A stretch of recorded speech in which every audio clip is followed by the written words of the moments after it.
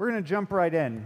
I invite you to follow along on your Bible app or your Pew Bible. It's page 46 of the New Testament. That's toward the back of the book as they start renumbering. We're going to look at our gospel passage from Mark this morning, and we're in a sermon series that's walking through Mark. This is Jesus. And what we've seen as we've gone through Mark these 4 Sundays now is that one of the things that marks Jesus' ministry is as a wandering teacher.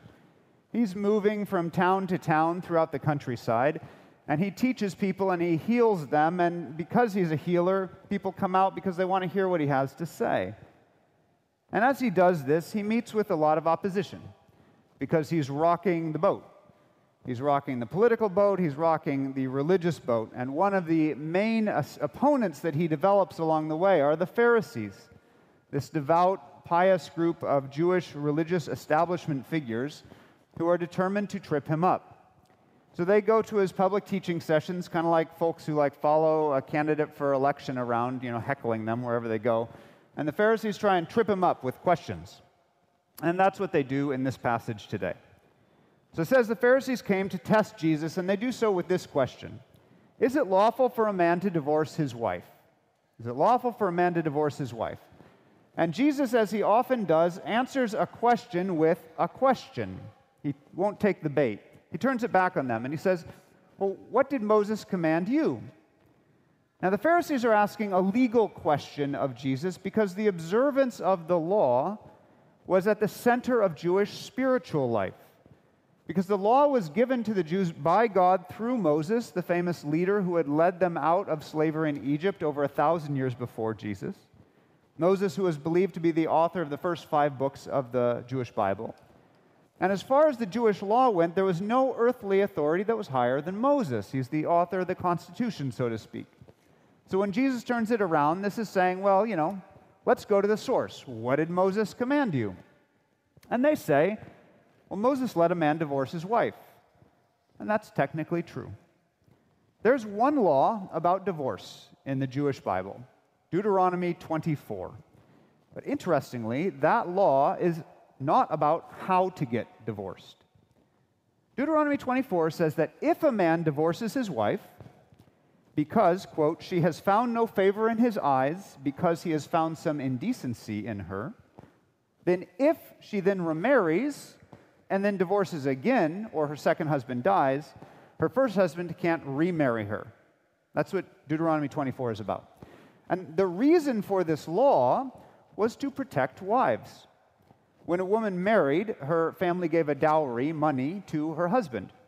And if they divorced, the husband kept the dowry. Now, if she remarried, another dowry to the second husband. But if then she divorces or is widowed, she keeps the dowry. So the point of Deuteronomy 24, the point of this law, is to prohibit a husband from divorcing his wife and then remarrying her to get more money out of the arrangement. But by Jesus' day, the rabbis, the teachers of the law, had taken this law and used it as the basis for saying when divorce is okay.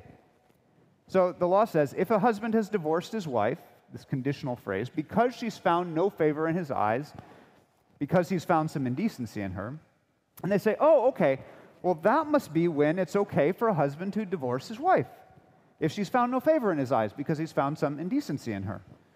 That's not the point of the law, but that's what they've extrapolated from it. Now, at the time of Jesus, there were 3 prevailing rabbinic interpretations of this law.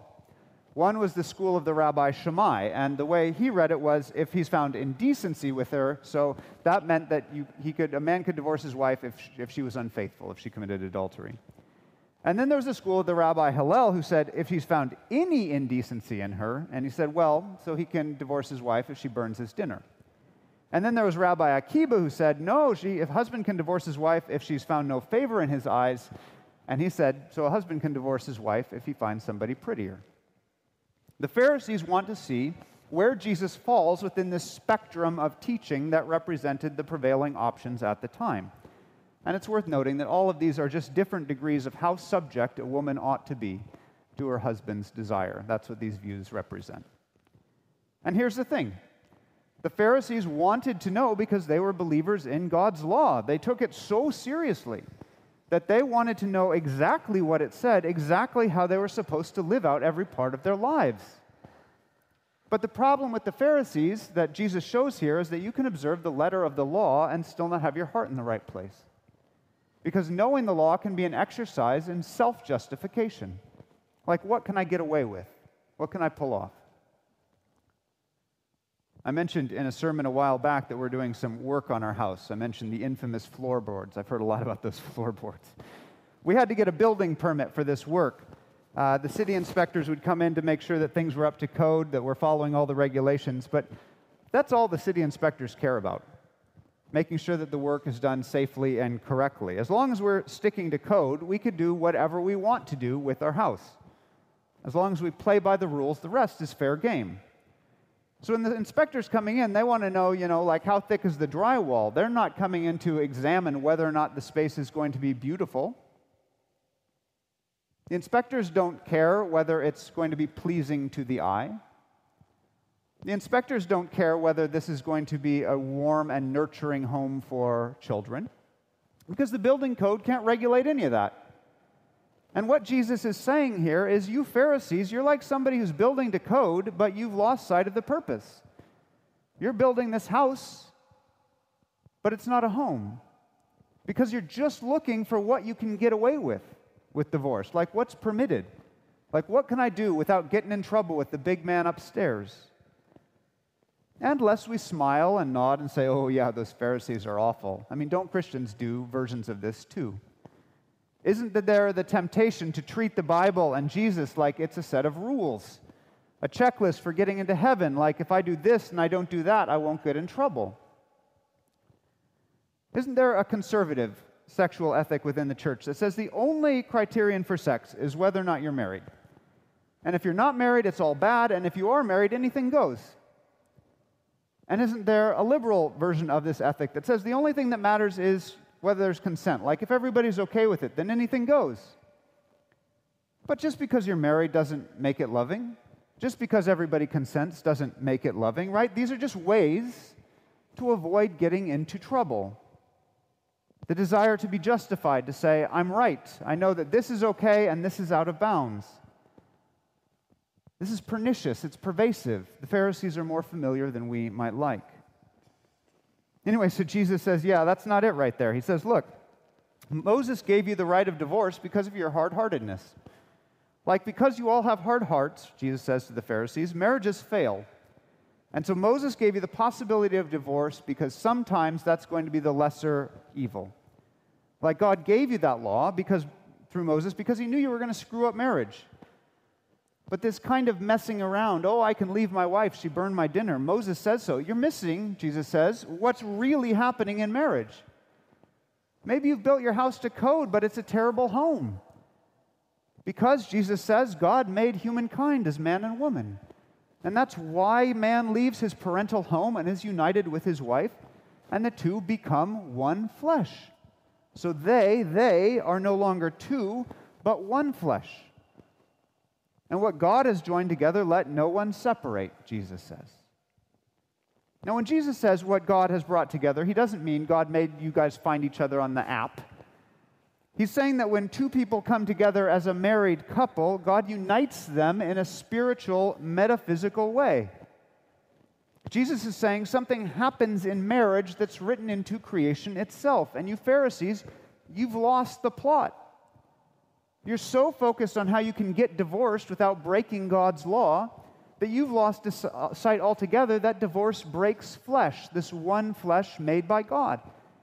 And if that weren't intense enough, then he's talking to his disciples and he says, what this means actually is that the oneness of married flesh, a unity made by God, actually can't be broken by human divorce law. So he says to his disciples, that means that remarriage after divorce is adultery. The Gospel of Matthew tells the same story, just a little differently. Matthew records that Jesus says divorce and remarriage is allowed when someone has cheated. But also in that version, the disciples hear this and what he's saying, and they freak out. They're like, are you serious? If that's true, if that's what's happening in marriage, it'd be better not to get married at all. Like, whoa, man, those stakes are way too high. And one thing we don't talk enough about as a church is the inherent value, the worthiness of the single life. as a way of living, as a calling, as a vocation. It was a state held in high esteem by the early church, but that's a separate sermon. Anyway, back to the disciples. I can understand their reaction because, to be honest, this vision of marriage that Jesus is putting forward in this passage is way more intense than any of us tend to think about marriage. It's so intense that I wonder if we can even bring ourselves to really hear what Jesus is saying here, to take him at face value rather than pretend he's saying it something else, or just to turn the page and get to the good part where he rises from the dead.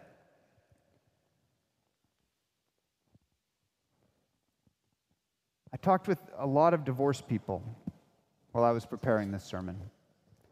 I know a lot of divorced people. Some remarried, some not. Because I wanted to know how this passage landed on them. And one person said it felt kind of like despair. Because with most things, you might do something wrong, you commit this or that sin, you can repent, you can ask forgiveness, but to this person, it sounded like what Jesus is saying here is that if you've been divorced, you've broken that unity of married flesh. And if you've remarried, you've committed adultery. And this person says, there doesn't seem to be any way out of that. There's no escape. How do you move forward? What do you do with that? And what makes this such a brutally hard passage is there's not one of us that it leaves untouched. Like if I asked everybody here to stand up who had been divorced or had experienced divorce in their families or friendships, there wouldn't be a single person left seated.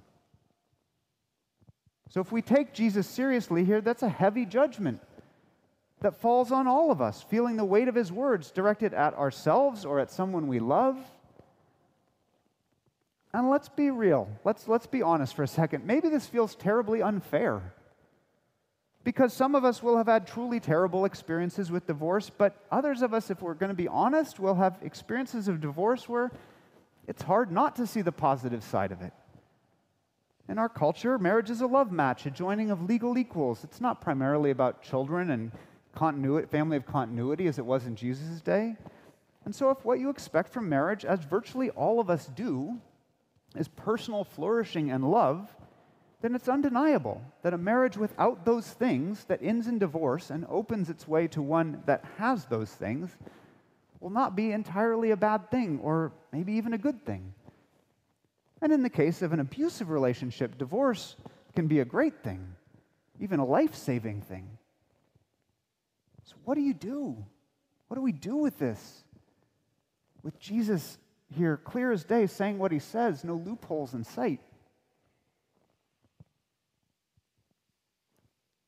When I was preparing the sermon and talking with people that had been divorced, one thing that stood out to me was this, that almost all of them talked about divorce like a kind of death.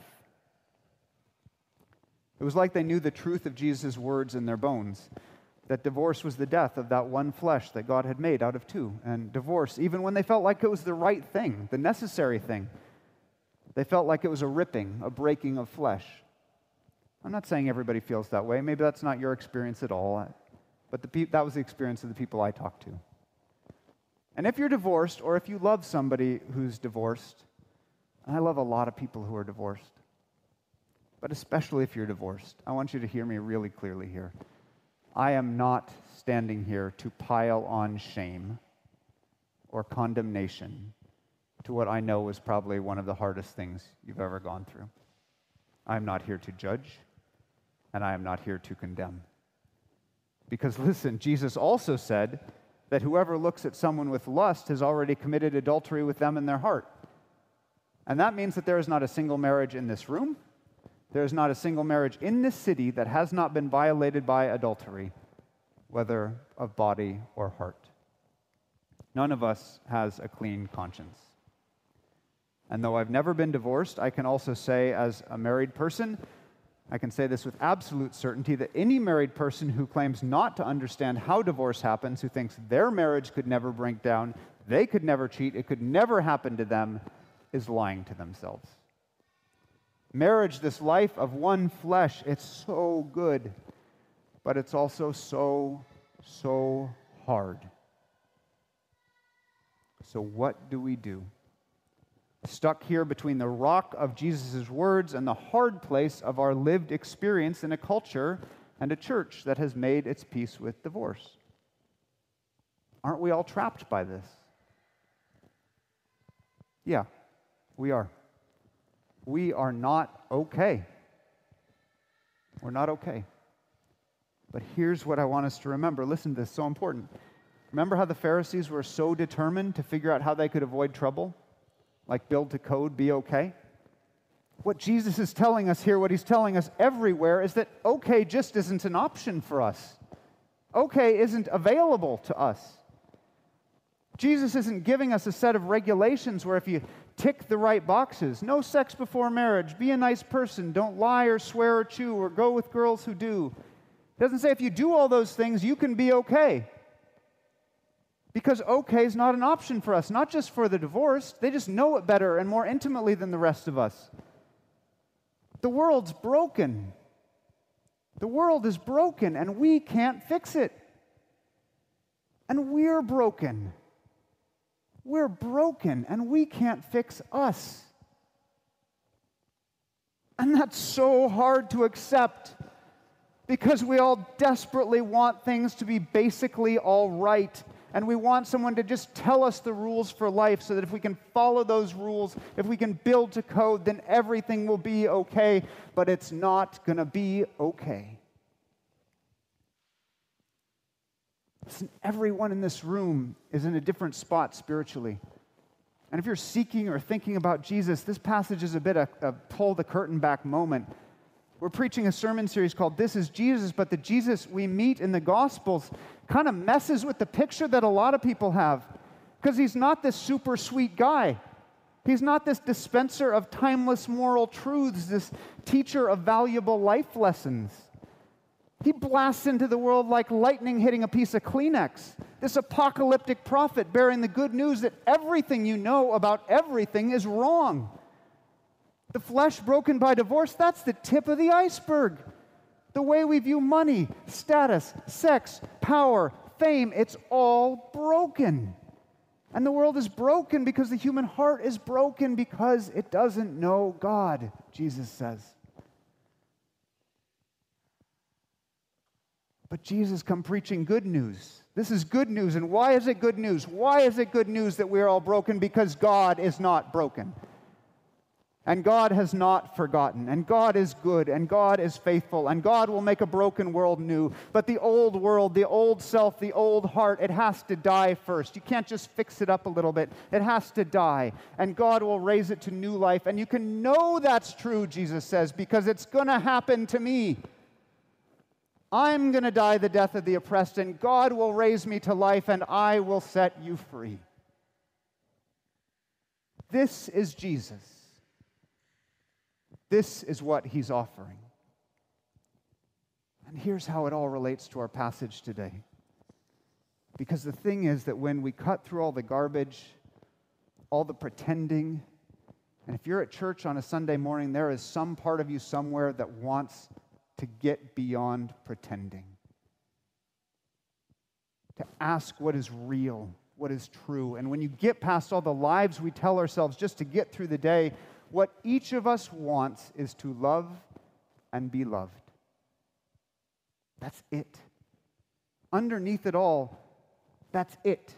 Love and be loved. But we're so bad at it. We're just so bad at it. Because giving and receiving love is really hard. That's why Moses gave us divorce, Jesus says. Because sometimes we just can't handle it, this love business. That's why God gave us a law that lets you break the one flesh he made out of two. Not because the breaking's good, but because sometimes, very, very rarely, it's less bad. And listen, into all this mess walks Jesus. God taking on flesh in a world of broken flesh, in a world of flesh breakers. And he lets his flesh be broken by these broken lovers. And you know what Scripture says happens then? It says the way Christ loved his church, it was like a marriage. In Adam and Eve, God made two into one, but they broke that, and we still break that. But in Jesus Christ, God made two into one, God and humanity in the person of Jesus. And he takes our humanity and makes it one with himself. And in a few minutes, we're going to live out this healing that he gives us because he gave us his broken flesh as bread to consume. And our broken flesh consumes that. He takes our broken flesh and his broken flesh, and he makes a new flesh out of the two. I believe in the resurrection of the body, we say. Listen, we are talking about mysteries here. This is not life application stuff. This is not ethics. This is not how to vote. This is not the best way to recycle. There is nothing to do with this except to worship. Because in the end, that's what it means to receive the kingdom of God like a little child, as our passage ends. Like a child receiving a blessing. Who's not looking to get the answers right, to tick the boxes, to comply with the building code. Like a child who just receives what's given because they can't take it for themselves. That's us. That's us.